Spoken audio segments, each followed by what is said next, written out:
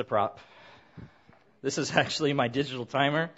Most of you probably think I don't pay attention to it.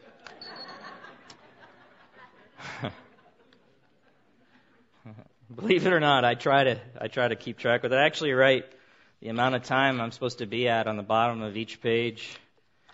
And so I do my best, beloved. I do my best. But without it, we would be in even worse trouble. So I'm going to use it this morning. Okay, so we are concluding 1 John. We've been in this book since June 17th, I believe, of last year. And if you haven't heard, we're going to go to Romans, the book of Romans next. So, looking forward to that. 1 John chapter 5, we're in the final verses 18 through 21. By the way, if you've missed any of these sermons, they're all available online.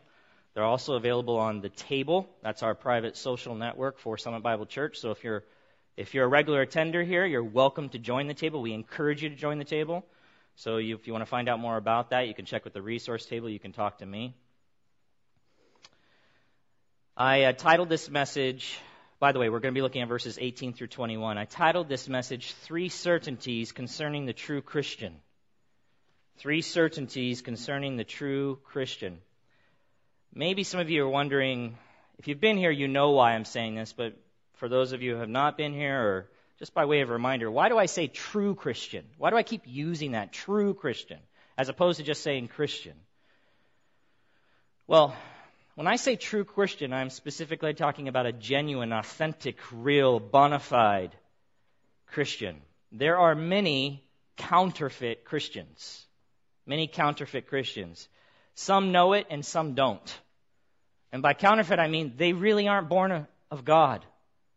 They take the title Christian, but they truly aren't Christian. And they call themselves Christian for a host of reasons. Maybe they grew up in a Christian home, or maybe they have a Bible, or maybe they figure, I'm not an atheist, I believe in God, that must make me a Christian. Or I'm not a Catholic, so maybe I'm a Christian. Or I go to church, so I'm a Christian. That's not really what a Christian is all about. To be a Christian is a supernatural thing. And it begins when a person places their faith and trust, all of it, in the finished work of Jesus Christ on their behalf. His sacrifice that has made them right with God and placed them in a position where they are now forgiven of all their sins, no longer under God's wrath or condemnation for their sins. And God actually credits the perfect life of Jesus Christ. You know, we talk about Jesus Christ. He was sinless. He lived the perfect life. He credits that perfect life to the sinner's account so that he can come before God and be reconciled with him. And then he puts his Spirit inside of that person who has placed their faith in Jesus Christ, in God. That's what it means to be a Christian. That's an authentic, genuine, real Christian. And I say that because as we've worked through the book of 1 John, that's what John's really getting after. You know, there are those who say they're Christian, and there are those who really are. And the ones who really are will have these things be true about their life. And the ones who aren't will have these things be true about their life. And that's how you can know the difference. So here we are again. We're going to see 3 certainties concerning the true Christian. These are things that are true, absolutely true, about those who truly have been born again, who have placed their faith in the Lord Jesus Christ, who have been reconciled and forgiven of all of their sins. So let me read this passage. 1 John chapter 5, verses 18 through 21, and then we'll look at the outline together. Page 1024 in those blue Bibles underneath the seats around you, in case you don't have a Bible. Look at the Word of God with me. Verse 18, the Apostle John writes, "We know that everyone who has been born of God," that's the Christian, beloved. Everyone who has been born of God, without exception, okay, does not keep on sinning. But he who was born of God protects him, and the evil one does not touch him. Verse 19, "We know that we are from God, and the whole world lies in the power of the evil one. And we know that the Son of God has come and has given us understanding so that we may know him who is true, and we are in him who is true, in his Son, Jesus Christ. He is the true God and eternal life. Little children, keep yourselves from idols." So this morning we're going to consider 3 truths concerning the Christian so that we might know what our, that's Christian, our relationship is to sin, the world, and God. Okay, that's where we're going this morning. We're going to look at 3 truths concerning the Christian so that we might know what our relationship to sin, the world, and God really is. The first one is the Christian is no longer a friend of sin. He's no longer a friend of sin. The second is the Christian is no longer allied with the world. And finally, the Christian is united with the one true God. So let's look at the first point together. The Christian is no longer a friend of sin. Let's read the first part of verse 18 once again. We know that everyone who has been born of God does not keep on sinning. So in these last few verses here, 18 through 20, what we see is really a summary of what John has already covered for us in this letter more thoroughly in the other parts of it. Let me remind you of what the Apostle John wrote in chapter 3 and a few of the things that I said when we were looking at that particular verse in chapter 3, verse 9. Let me remind you, because this is really a summary now at the end of things that John has already said. 1 John 3:9, John says, no one born of God, so no exceptions. No one born of God makes a practice of sinning. For God's seed abides in him, and he cannot keep on sinning because he has been born of God. Every person who makes a practice of sinning, we talked about this at length, but I'm going to just review it with you. Whose life, by that I mean whose life is characterized by an unwillingness to break with their sin. An unwillingness to break with their sin. That is to say, a persistent pattern of defiance against God and no signs of repentance. Okay? So when you hear that, defiance, don't just think, oh, that's the guy who robs liquor stores every day. No, it certainly includes that guy. But it also includes the good moral person who refuses to submit their life to Jesus Christ, who refuses to accept the testimony that God has given concerning His Son, who refuses to bow their knee before the Lord and call Him Lord. It includes that person. That's a continual defiance. So, beloved, the Mormons are in continual defiance before God. Why? Because they reject His testimony concerning His Son. They reject the true God. They reject the true Jesus Christ. And yet, these are some of the most moral people I have ever met. Kind, many of them kind and nice. Good neighbors. In defiance. In defiance against God. Do you understand that? So you could be coming to church, beloved. You could be attending here, and you could still be in defiance against God. Still rejecting Jesus Christ. Still not coming under His rule or authority. And not willing to repent.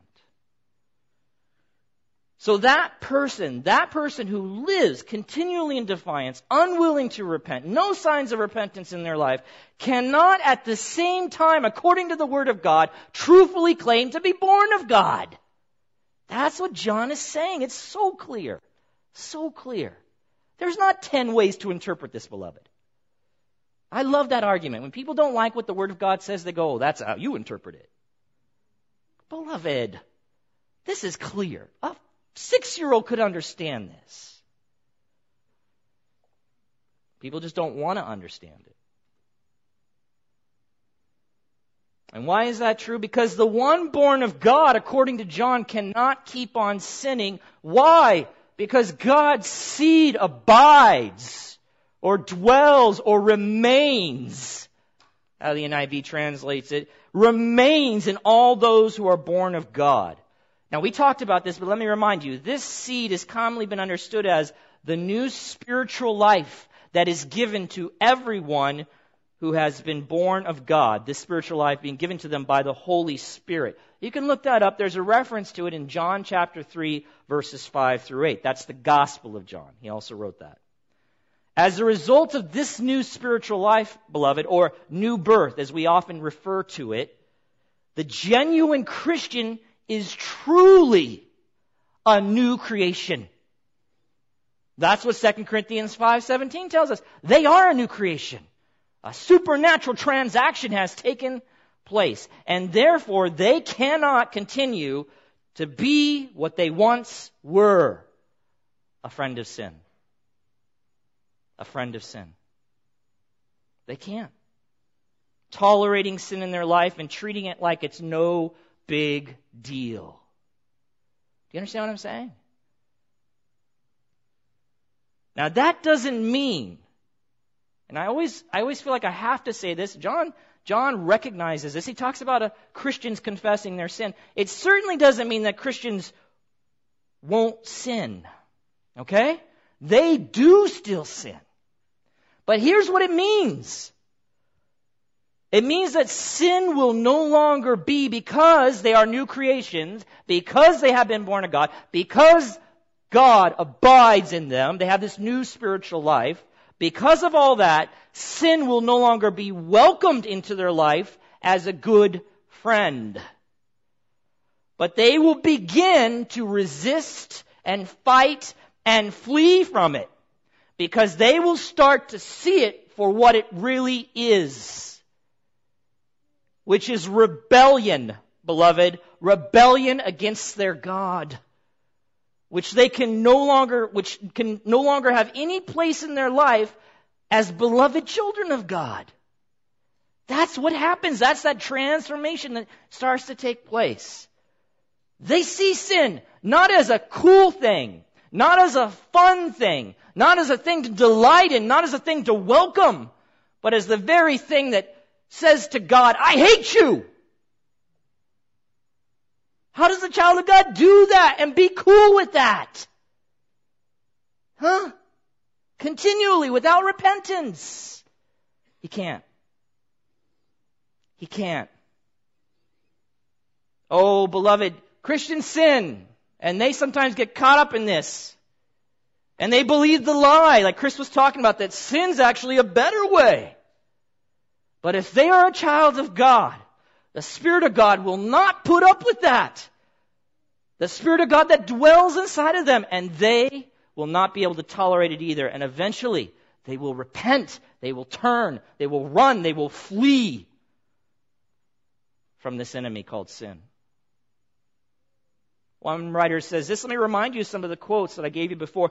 The new birth involves a radical change in human nature. You bet it does. It's supernatural, beloved. We got I'm just telling you, we got a bunch of non-supernatural Christians walking around because nothing supernatural has happened. Okay? They have not been born again. So they're really not genuine Christians. So he says, the new birth involves a radical change in human nature. For those who have not experienced it, sin is natural. It is natural for the sinner who has not been born of God, who has not been regenerated, who does not have the Spirit of God abiding inside them. It's natural, just as natural as water is to a fish. It's natural. It's their environment. They live in it. They breathe it. They welcome it. Whereas for those who have experienced it, the new birth, that is, sin is unnatural. Okay? Sin now becomes doggy doo-doo in the middle of your living room. Is that natural for any of you? Huh? It is very unnatural. Okay? It is unnatural. You walk into the house and there's doggy doo-doo in the middle of the living room. You know that's not right. You know it shouldn't be there.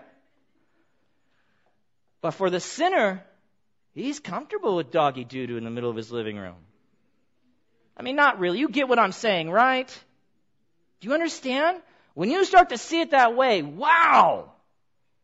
That's nasty. Yeah, that's what sin is, beloved. It's nasty.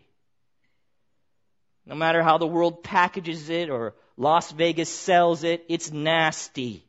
It's disgusting. It's vile. It's unnatural to the person who is born of God. And he goes on to say, it is so unnatural indeed that its practice, those who engage in it, willfully and continually with no repentance, its practice amounts to a powerful denial of any claim to possess the divine life. You understand what he's saying? You're denying by your actions, by your life, what you're saying with your mouth. I'm a Christian. Then why are you comfortable with the doggy doo-doo? Why are you so cool with that? Sleeping right next to it? Are you kidding me? I mean, sometimes we don't know it's doggy doo-doo, but the Christian, once he knows, once he sees, he goes, wow, you're right. Get that out of here.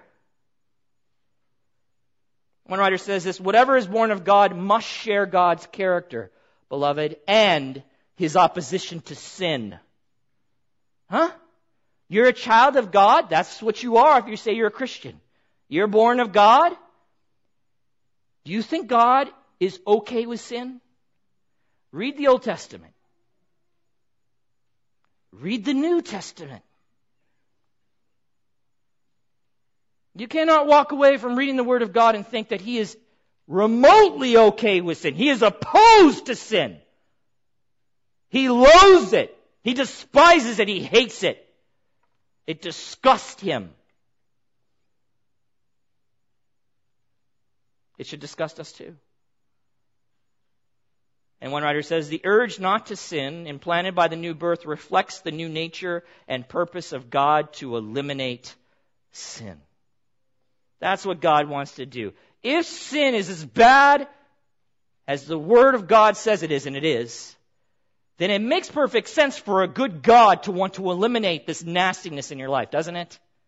Doesn't it? But the problem is we buy into the lie that sin tells us that sin's not that bad. We buy into it. But as Christians, we will not continue in that pattern of life. We will not. That's what the Word of God is saying. So then he says in 1 John 5:18, we know that everyone who has been born of God does not keep on sinning. I want to point something out to you here, just looking back at this passage.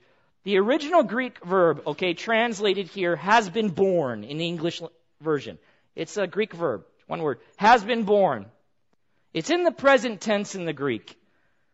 Let me tell you what that means. They have these different tenses in Greek, and it provides it helps us understand the word better. We sometimes miss it in the English because it can't capture all of that.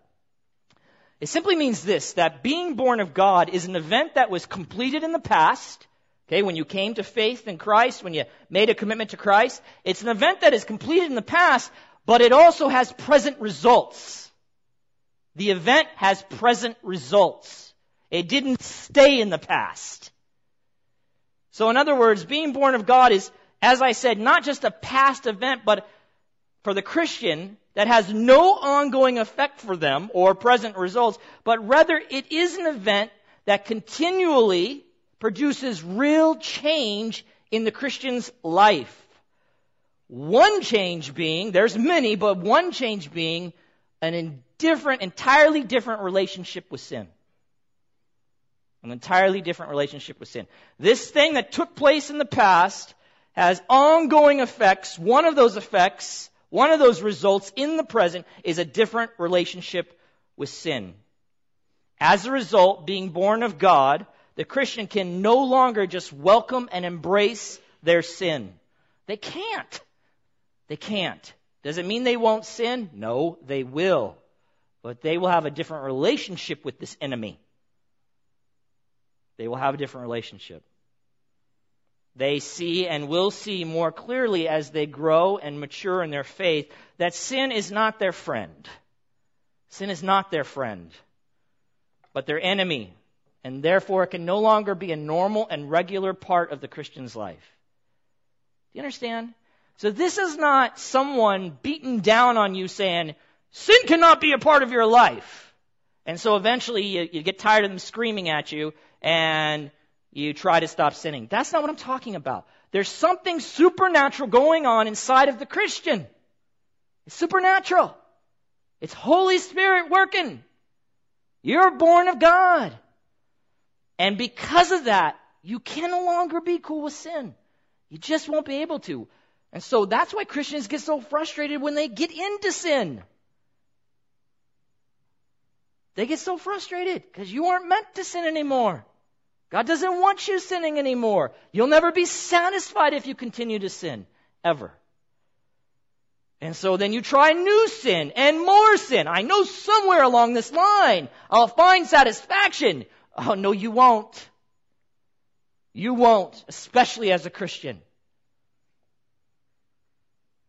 So, what this results in, this new life, this being born again, is a life of repentance, okay? A life of repentance when we do sin. You know what that is? Putting off the old self, putting on the new self, created after the likeness of God in true righteousness and holiness. That's a passage from Scripture, Ephesians chapter 4, verses 22 through 24. So, for example, let me make this real. Instead of lying, instead of being cool with lying, do you know our society is so cool with lying? It's no big thing, man. You get into a little trouble, you just lie. The boss asks you a question, you lie. Your husband or wife asks you a question, you lie. The police officer asks you a question, you lie. And you're okay with it. Just lie after lie after lie. The Christian, though, instead of lying, sees it for what it is. Vile, dog doo-doo. They serve and worship a God of truth who cannot lie. Therefore, they repent of their lying. They turn from it. They confess it when they've done it. They see it as wrong, and they begin to speak the truth. The truth to the police officer, the truth to their spouse, the truth to their employer. Huh? No amens? I'm trying to get all I can out of this book before we leave it.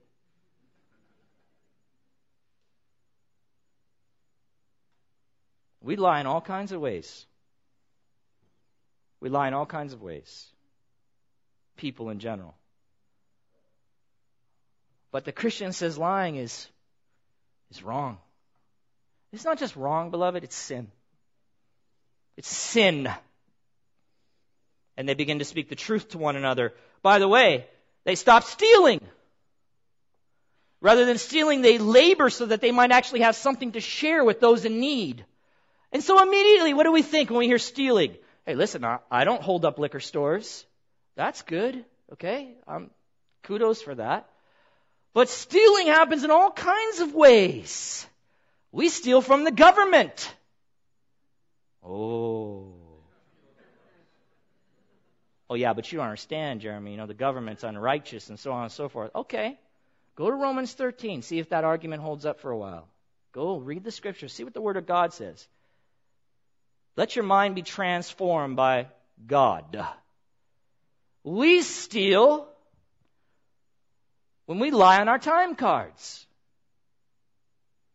We've got a couple different things going there. Lying and stealing. All right. 2 piles of dog doo-doo.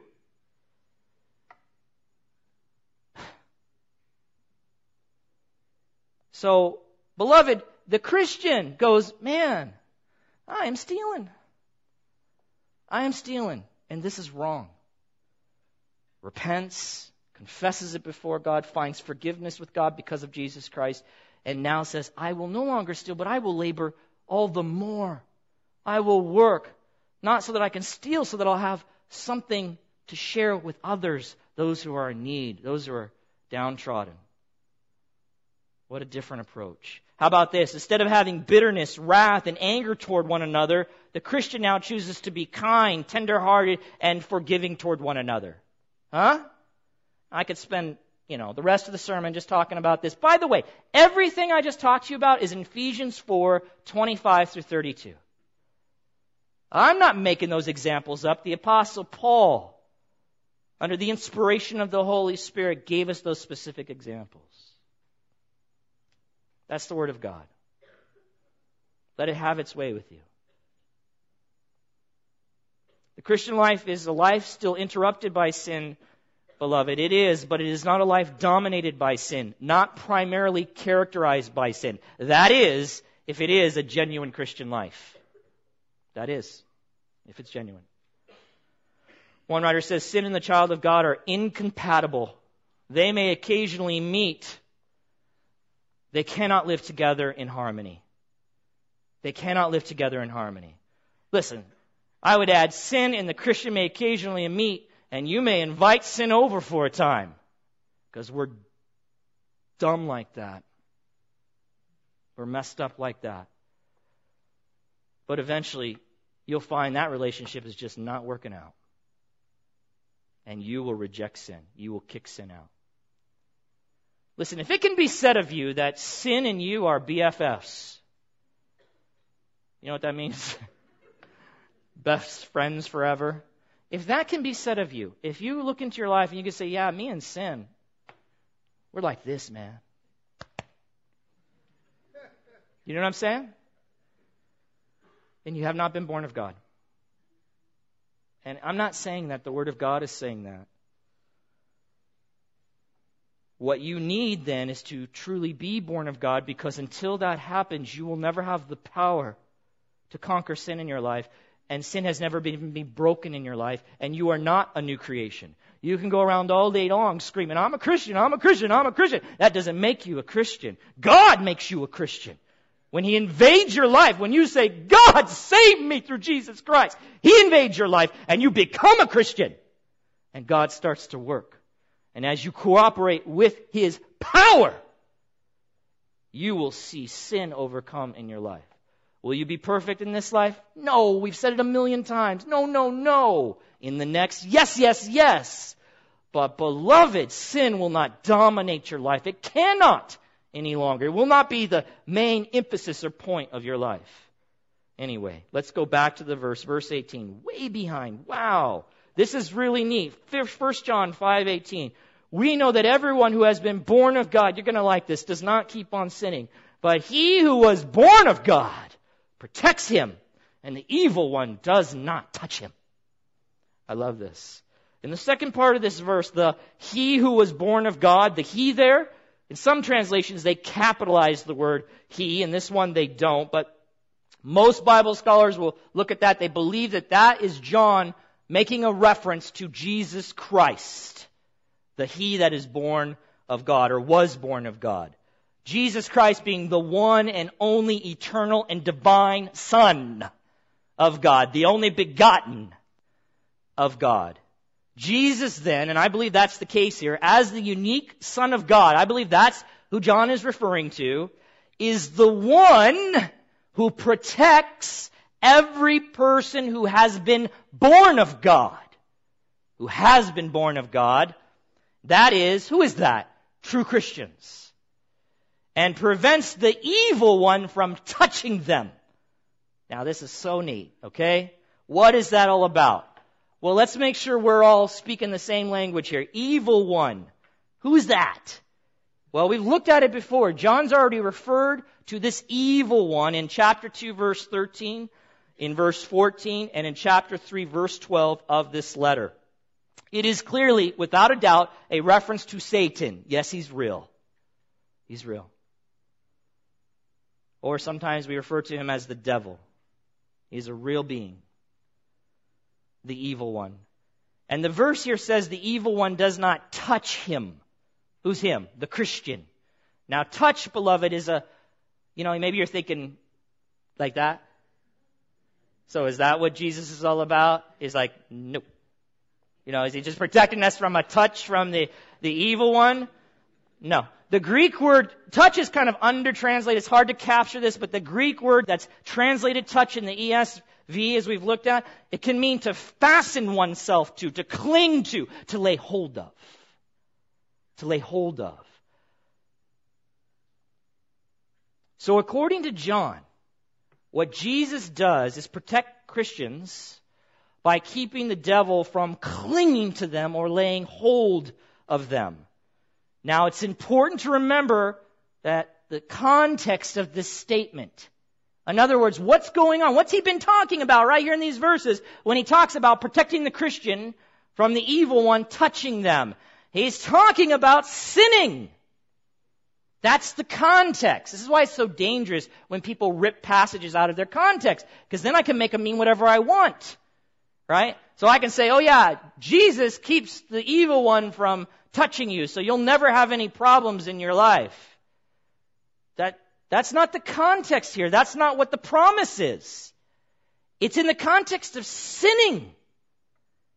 So what John is saying is that Jesus keeps Satan from recapturing the Christian who he once had, or laying hold of him and leading him back into a life of continual sin. A life completely lacking of repentance and dominated by sin. Do you understand that? A life completely lacking of repentance and dominated by sin. Jesus protects the evil one from doing that for the Christian. That's why John can say, for whoever has been born of God does not keep on sinning. That's why he can say that with such confidence. Because Jesus is at work. One writer says this, the devil does not touch the Christian because the Son of God protects or keeps him, as one translation says. Keeps him. So because the Son protects him, the Christian does not persist in sin. Now that doesn't mean that Satan doesn't keep trying to lay hold of or fasten himself to the Christian in order to enslave him once again to sin and make sin a normal and acceptable part of their life. It doesn't mean that Satan doesn't stop trying. He's an idiot too. And an idiot, I mean, he has given himself over to sin. So he is a foolish one. So he continues, but because of the watchful eye and protection of the Lord, he will never succeed. That is what he's saying. He will never succeed. One writer says, Satan will assail the believer, attack the believer, but his slimy fingers will never regain an abiding grip on the redeemed soul. Ooh, I like that. I like that. Another writer says, Satan desires to lead us into sin and to control us permanently. But we who are children of God belong not to Satan, but to God. You know, I just think of it this way. You know, when you're in the nursery and stuff, you see the kids, right? Who haven't learned sharing yet. And they have a toy and another one comes over and tries to take the toy, and there's a battle that pursues. Usually the strongest one wins, or the loudest one, or whatever. Mine, right? Mine! Well, that's not good behavior. But in this case, this is the holiest behavior, because when Satan comes along and tries to take that one that used to be his, Jesus says, mine! Mine! You cannot have him. You cannot have him. See that? Who's stronger than Jesus?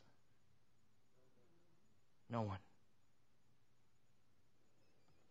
Beloved, if it were not for Jesus Christ, this is, the more we learn, the more we study, the more we admire and praise this one. If it were not for him, we would have no hope.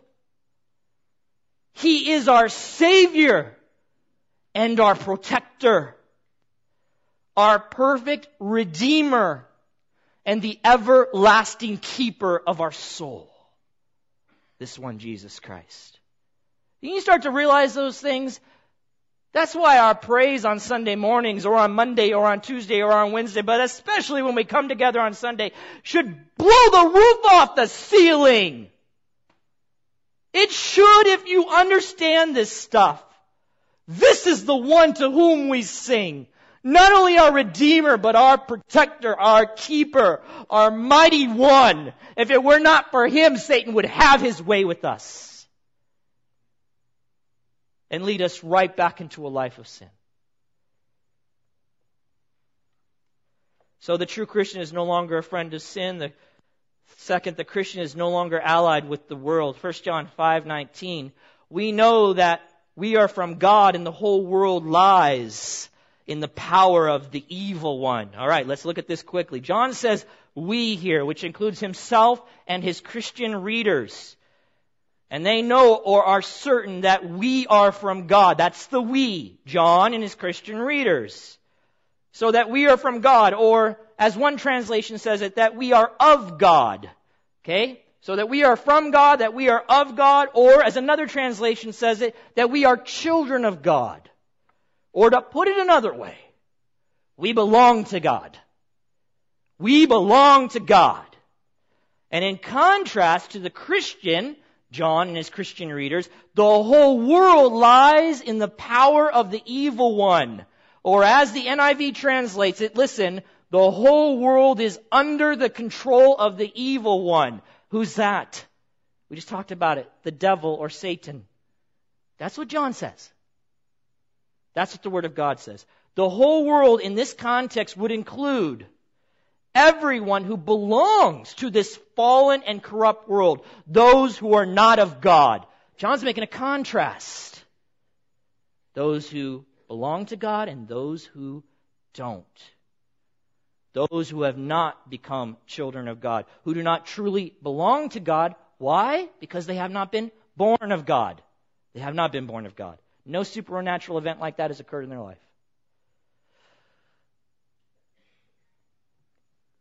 You know, Jesus says this. He uses this phraseology in John 17:16. He's praying for his disciples, and he says this, they are not of the world, just as I am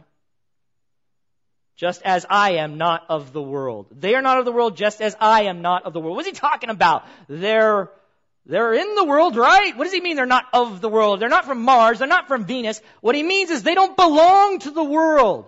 They don't belong to this evil system. They're no longer under the control of the evil one, just as I am not of this world. That's what he's talking about. So looking again at verse 19, we know that we are from God and the whole world lies in the power of the evil one. This is good. That meaning of that Greek word translated lies, it includes this. Listen to me. It includes the idea of reclining or resting. That's what I want you to think. When you see lies, not tell lies, but like lie down. Like easy, lazy boy. You know what I'm saying? Like Susie's awesome new couch. Awesome new. I've never seen a couch like this. You push a button and it electronically goes up. I've never seen anything like that. Why do you have lights on the side of your couch, Susie? I'll push it. Okay, reclining. Unbelievable. Never seen anything like that. And all the way back to the point where you're this way. Blood's running back towards your head. Reclining, lying, resting. That's what the word means. So you could say that the world is resting in the arms of Satan. The evil one. The idea here is there is no resistance to his control or evil power. That's the picture. There's no resistance. They're relaxed. You get it? You get that? One writer says this, the picture is one of contentment in the arms of the evil one. The truth about the world is that it is content to be under the control and influence of the devil. One writer says this, it's actually John MacArthur. I found this just very poof. He says the world lies in the lap of the evil one like a baby cradled asleep in the arms of Satan. Is that a good picture? And then one writer adds this regarding Satan's control of the world. He says he controls it with tyrannical authority. Tyrannical authority, organizing and orchestrating its life and activities to express what? His own rebellion and hatred against God. Beloved, people, who don't know any better or who have not studied the Scriptures or don't know reality as it really is, since God is the author of reality and He tells us how things really are, since He's the creator and designer and sovereign and all-wise one. They go, why is the world so messed up? I know. It lies under the control of the evil one. So you want to know why we have so many different religions? People use this argument to attack God. It's crazy to me. If God is really God, why is there so many different religions? That doesn't prove that God isn't really God. It proves that what God has already said, that the evil one is tyrannically ruling and expressing his rebellion in a many different ways, one of them being a many million different ways that lead you away from God. He says, oh yeah, here's the true way. Let me make 5,000 different ways that lead you away from the true God. Because I hate Him. And I don't want anybody to go the right way. Right? The scriptures tell us that narrow is the way that leads to life. Few are who find it. But broad is the way that leads to death, and many go that way. And Satan is busy giving them more opportunities every year. God's not the author of confusion. Satan is. How about materialism? You want to know why materialism exists? You want to know why it exists? Love of possessions, love of this life. Satan! I don't want you to worship God, the giver of life. I want you to worship stuff. He thinks it's hilarious. Look at you fools. And you will just commit yourself to more stuff because it'll never satisfy you. Only God can do that. I know that. So I will send you this way, materialism. How about pornography? Where do you think that comes from? You want to know why pornography floods the internet? Floods homes? It floods homes. It's even in Christian homes, usually hidden. Maybe not as open, you know? I drive by my neighbor's house, okay? In his garage, he's got all the girly stuff right there. Garage doors open, half-naked pictures of women. So kids walking by, anybody else walking by can see it, right?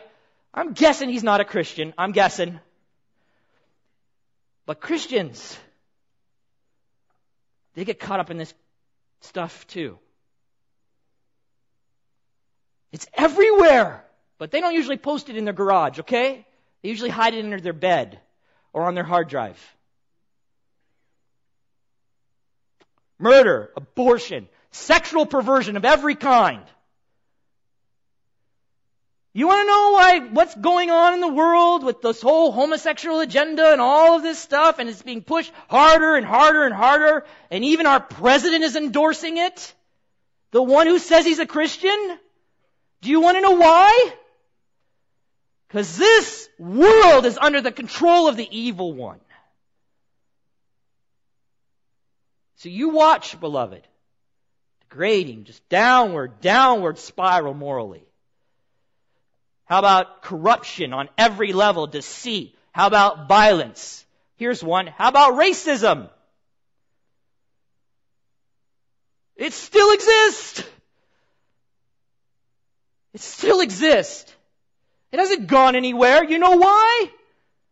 Because the whole world lies under the control of the evil one. He loves this one. God created man and women. They are made, every single one of them, in the image of God. Now, they are born sinners, that is true, and they rebel against their Creator, but they are made in His image. Every single race, every single color. Oh, so Satan says, look at this. I will have one of these rise up against the other one and think they're superior and think the other one is inferior. Even though they all have value because they are all made in the image of God, I will reject that. And I will get the people to reject that. Racism. And I'll have them kill each other over this. Enslave one another.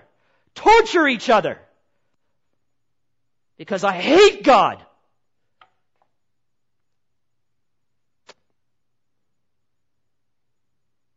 Anyway. I don't know where all this came from, but back to the point that I believe can be drawn from this verse. I said the Christian is no longer allied with the world. Don't miss that. To be allied can simply mean joined with others in alliance. An alliance meaning a close relationship based on similar objectives or characteristics. Okay? So because the world lies in the power of or under the control of the evil one, they who belong to the world, those who have not been born of God, are actually in alliance with one another, carrying out the objectives of Satan. That's what I just said. I don't care if they're Mormons, Jehovah's Witnesses, I don't care if they're religious. Those who are not born of God are in alliance with one another, carrying out the objectives of Satan, fulfilling his diabolical desires, which includes various expressions of his rebellion and hatred for God. So it shows up in all kinds of ways. False religion, racism, pornography, murder, abortion. It shows up in all kinds of ways. But John is saying we as Christians belong to God and not to this world.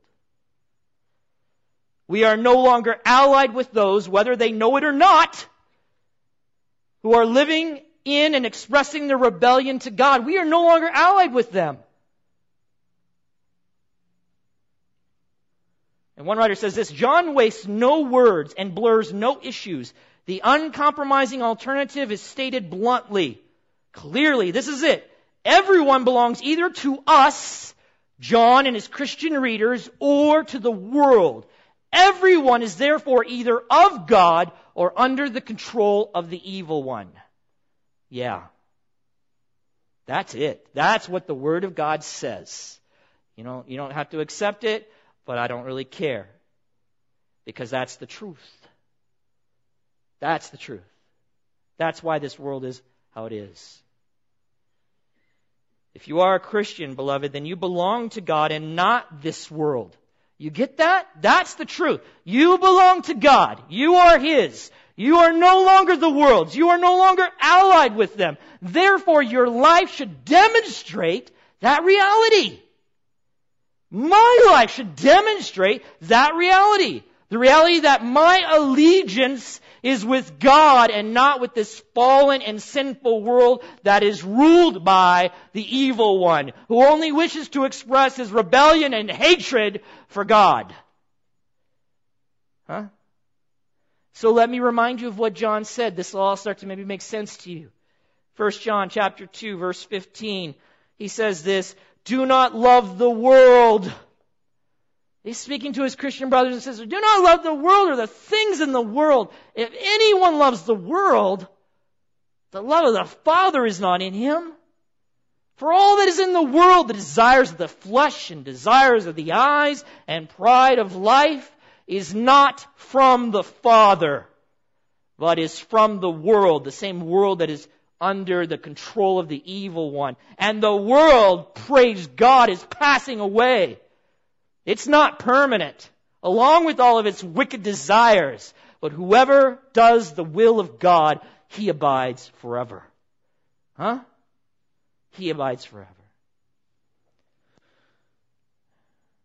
One writer says this, as those loyal to God, John's readers are to be on guard against a permissive or kindly feeling towards the world's evil and are not to establish intimate relationships of loyalty with it. Why? They belong to God. They are no longer allied with this world. All right, finally, last point. It's quick, maybe. The Christian is united with the one true God. Point 3. The Christian is united with the one true God. Look back at the text with me. 1 John chapter 5, verse 20. John says, and we know that the Son of God has come and has given us understanding so that we may know Him who is true. And we are in Him who is true, in His Son, Jesus Christ. He is the true God and eternal life. Little children, keep yourselves from idols. We'll go quickly through this. These final verses really capture the heart of one of John's purposes in writing this letter. Remember this. The Apostle John was fighting false teaching concerning Jesus and how exactly one is saved or enters into a saving relationship with God. He even references, I'm writing to you about those who are trying to deceive you in chapter 2, verse 26.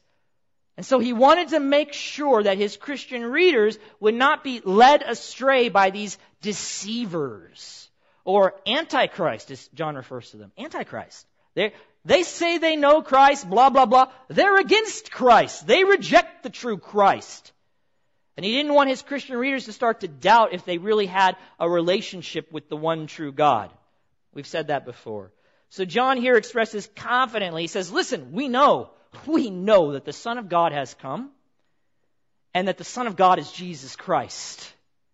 These people are out of their minds. We know He's come, we've seen Him, we've touched Him, we've beheld Him. That's how he opens up the letter in 1 John. We have seen Him. We have been with Him, and we know this one is Jesus the Christ, the divine Son of God, the Messiah, the promised one of the Old Testament. It's Him. There is no denying that. And he says, and we know that the Son of God has come and has given us understanding, so that we may know Him who is true, and we are in Him who is true, in His Son, Jesus Christ. So the Him there is obviously a reference to God the Father. So listen, the Son of God has come, has given us understanding. That's what he's saying, understanding, or the capacity to understand. The capacity to understand.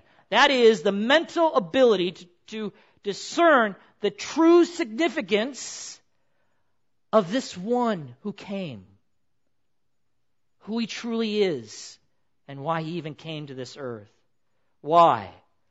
Why must we be able to understand that? So that we would know Him who is true, that is, the God who is real or genuine. That's what he means by true, real or genuine, the real thing, authentic. We might know Him who is true, not a counterfeit or a God of people's imagination or of their mind, a made-up God, but rather the God who is actually God.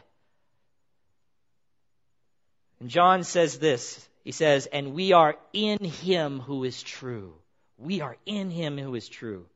John is certain that they, who's they? His Christian readers, those who have been born of God, have been united with the one true God. They are in Him who is true.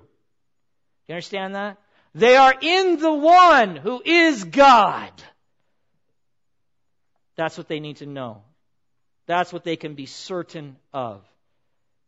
And then look back at the text, 1 John 5:20. It says this, first it says, and we are in Him who is true, and then it just says, in His Son Jesus Christ. Why does John add this additional phrase, in His Son Jesus Christ? We are in Him who is true, that's God, the Father in the context, in His Son Jesus Christ. Well, I think it's best to understand this as an explanation to how it is possible that we have been united with Him who is true, that is God, the Father. It is possible and only possible because we are in His Son, Jesus Christ. I think that's exactly what's going on. One translation actually puts it this way. And we are in union with the true God, the same passage here, 1 John 5:20, translates it this way. We are in union with the true God by our union with His Son, Jesus Christ. Another puts it this way. We are in the true God as we are in His Son, Jesus Christ. I found this comment helpful. Just, I'll read it and you can listen to it. One writer says this in regard to this whole section right here. Only in this way are we in God. Only in this way. Apart from the Son, no one is in God. John 14:6, I am the way, the truth, and the life, and no one comes to the Father except through me. He who denies the Son has not the Father. That's what it says in 1 John 2:23. You deny the Son, you don't have the Father. This is the burden of the entire epistle. This is what John's getting at. This meaning cannot be eliminated at the climax, at the end of this letter, this beautiful letter. We are in the real one, in Christ. No man is in God without Christ. I mean, that's John's emphasis. These false teachers, these deceivers, these antichrists are lying to you about Jesus Christ. They have rejected the truth about Him, rejected the testimony of God about His Son. Therefore, they are not in Christ. They do not have Christ. And if they do not have Christ, they do not have the Father. They do not have God. They are not born again. That's evident because they continue to sin. They hate the brethren. They don't love one another. These are all the things that we see in 1 John. So one writer kind of summarizes this all, and he says, we know Him who is true only because the Son of God has come and has given us understanding. We are in Him who is true only because we are in His Son, Jesus Christ. Wrap up here. 1 John 5:20. There's just a statement here at the very end of the verse. He says, He is the true God and eternal life. Who is the pronoun he referring to in this passage? Who's he referring to? There's some discussion about this, but I think the most logical explanation is the subject or name that's mentioned right before the pronoun he. That is Jesus Christ. Look back at the text with me. 1 John 5:20 at the end, it says, "And we are in him who is true, in his Son, Jesus Christ." He is the true God and eternal life. He is the true God and eternal life. And we're starting to step into the Trinitarian nature of God. God, one God existing in three distinct persons, Father, Son, and Holy Ghost. Jesus Christ is God. Jesus himself said, "I am the way and the truth and the life." Just earlier in this passage in 1 John 5, the Father has given eternal life to him, and life is in the Son. In the Son. One writer says this, "The one who is perfectly revealed only in Jesus Christ is the true God and eternal life." To have a relationship with Jesus Christ is to be in a relationship with the true God and have eternal life. Genuine Christianity is worshiping the true God in and through Jesus Christ, his Son, who is the true God and eternal life. This sentence may well be the climax of the entire epistle, the entire letter, the highest point. Beloved, we don't worship a man. We don't worship a good teacher. We worship God. Jesus Christ, our Lord and Savior, Master and King. Without him, we would not have any access to the Father. We would not have any access to God. John concludes with this warning. Verse 21, he just simply says, "Little children, keep yourselves from idols." And an idol, I was going to maybe do a separate passage on this or a sermon, but I decided it really is just kind of a closing statement in regard to the context. So it's really just let me explain. An idol is basically a false god. A false god, you can understand it that way, or a representation of such a one, a false god that is worshipped. I mean, just basic kind of stuff here. Idol. Idolatry then is basically worshiping that which is not God. That which is not the true God. That which is not the authentic God. Okay? I am convinced, based on the context of this letter, everything we've been looking at in John's preceding reference to the true God. That's what we see in verse 20. He just said, "This is the true God." Little children, keep yourself from idols.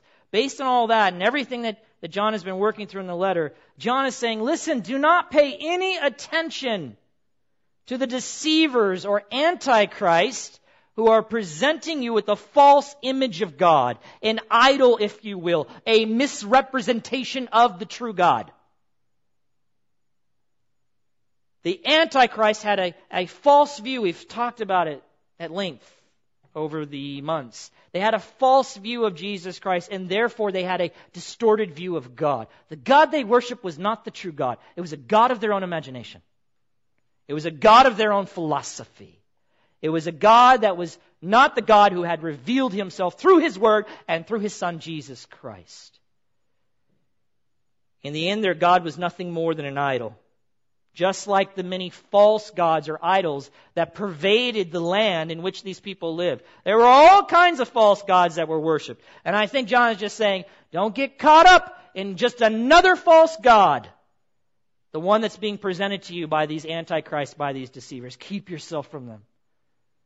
If you are a Christian, there's no reason, beloved, to entertain or even consider the many false gods that this world worships. Why? Because you, if you are a child of God, have already been united with the one true God. You don't need to look any further.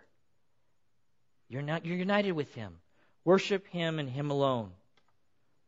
But if you are not a Christian, okay? If you are not an authentic Christian, not just one that says they're a Christian, but if you are not an authentic Christian, then you are not united with the one true God. You are not.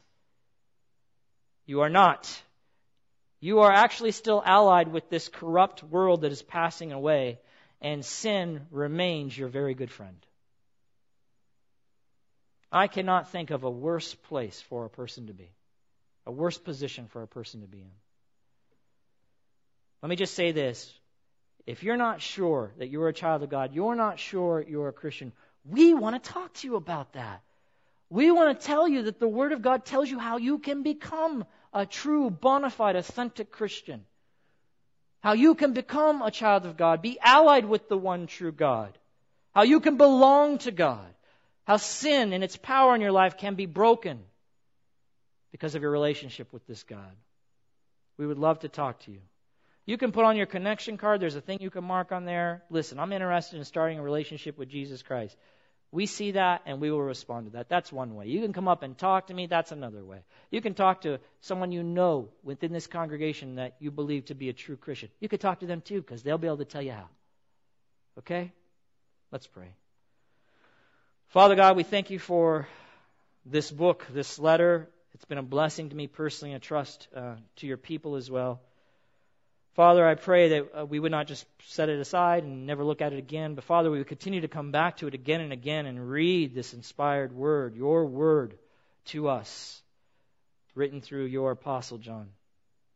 Father, may these things just continue to work in our hearts and our minds and have an impact on us, change us, transform us, Father. That's what we want, I trust, I hope. That we want to be changed. We want to be transformed. We don't want to remain the same people today or a year from now that we are today, Father. We want to be conformed. If we're truly your children, we want to be conformed and transformed little by little into the image of your Son, Jesus Christ. Help us as we listen to your word, hear your word, meditate upon your word, and then let it have its way with us, obey it, and submit to it. Father, for those here who do not really have a relationship with you, but maybe claim to, or maybe they don't know, Father, would you work in those circumstances to bring them to a place where they would connect with another Christian, that they might be able to show them the way. And they might be able to tell them from the Word of God how they too can be born of God, putting them in the best possible position that they can be in as a human being. We pray all these things in Jesus' name. Amen.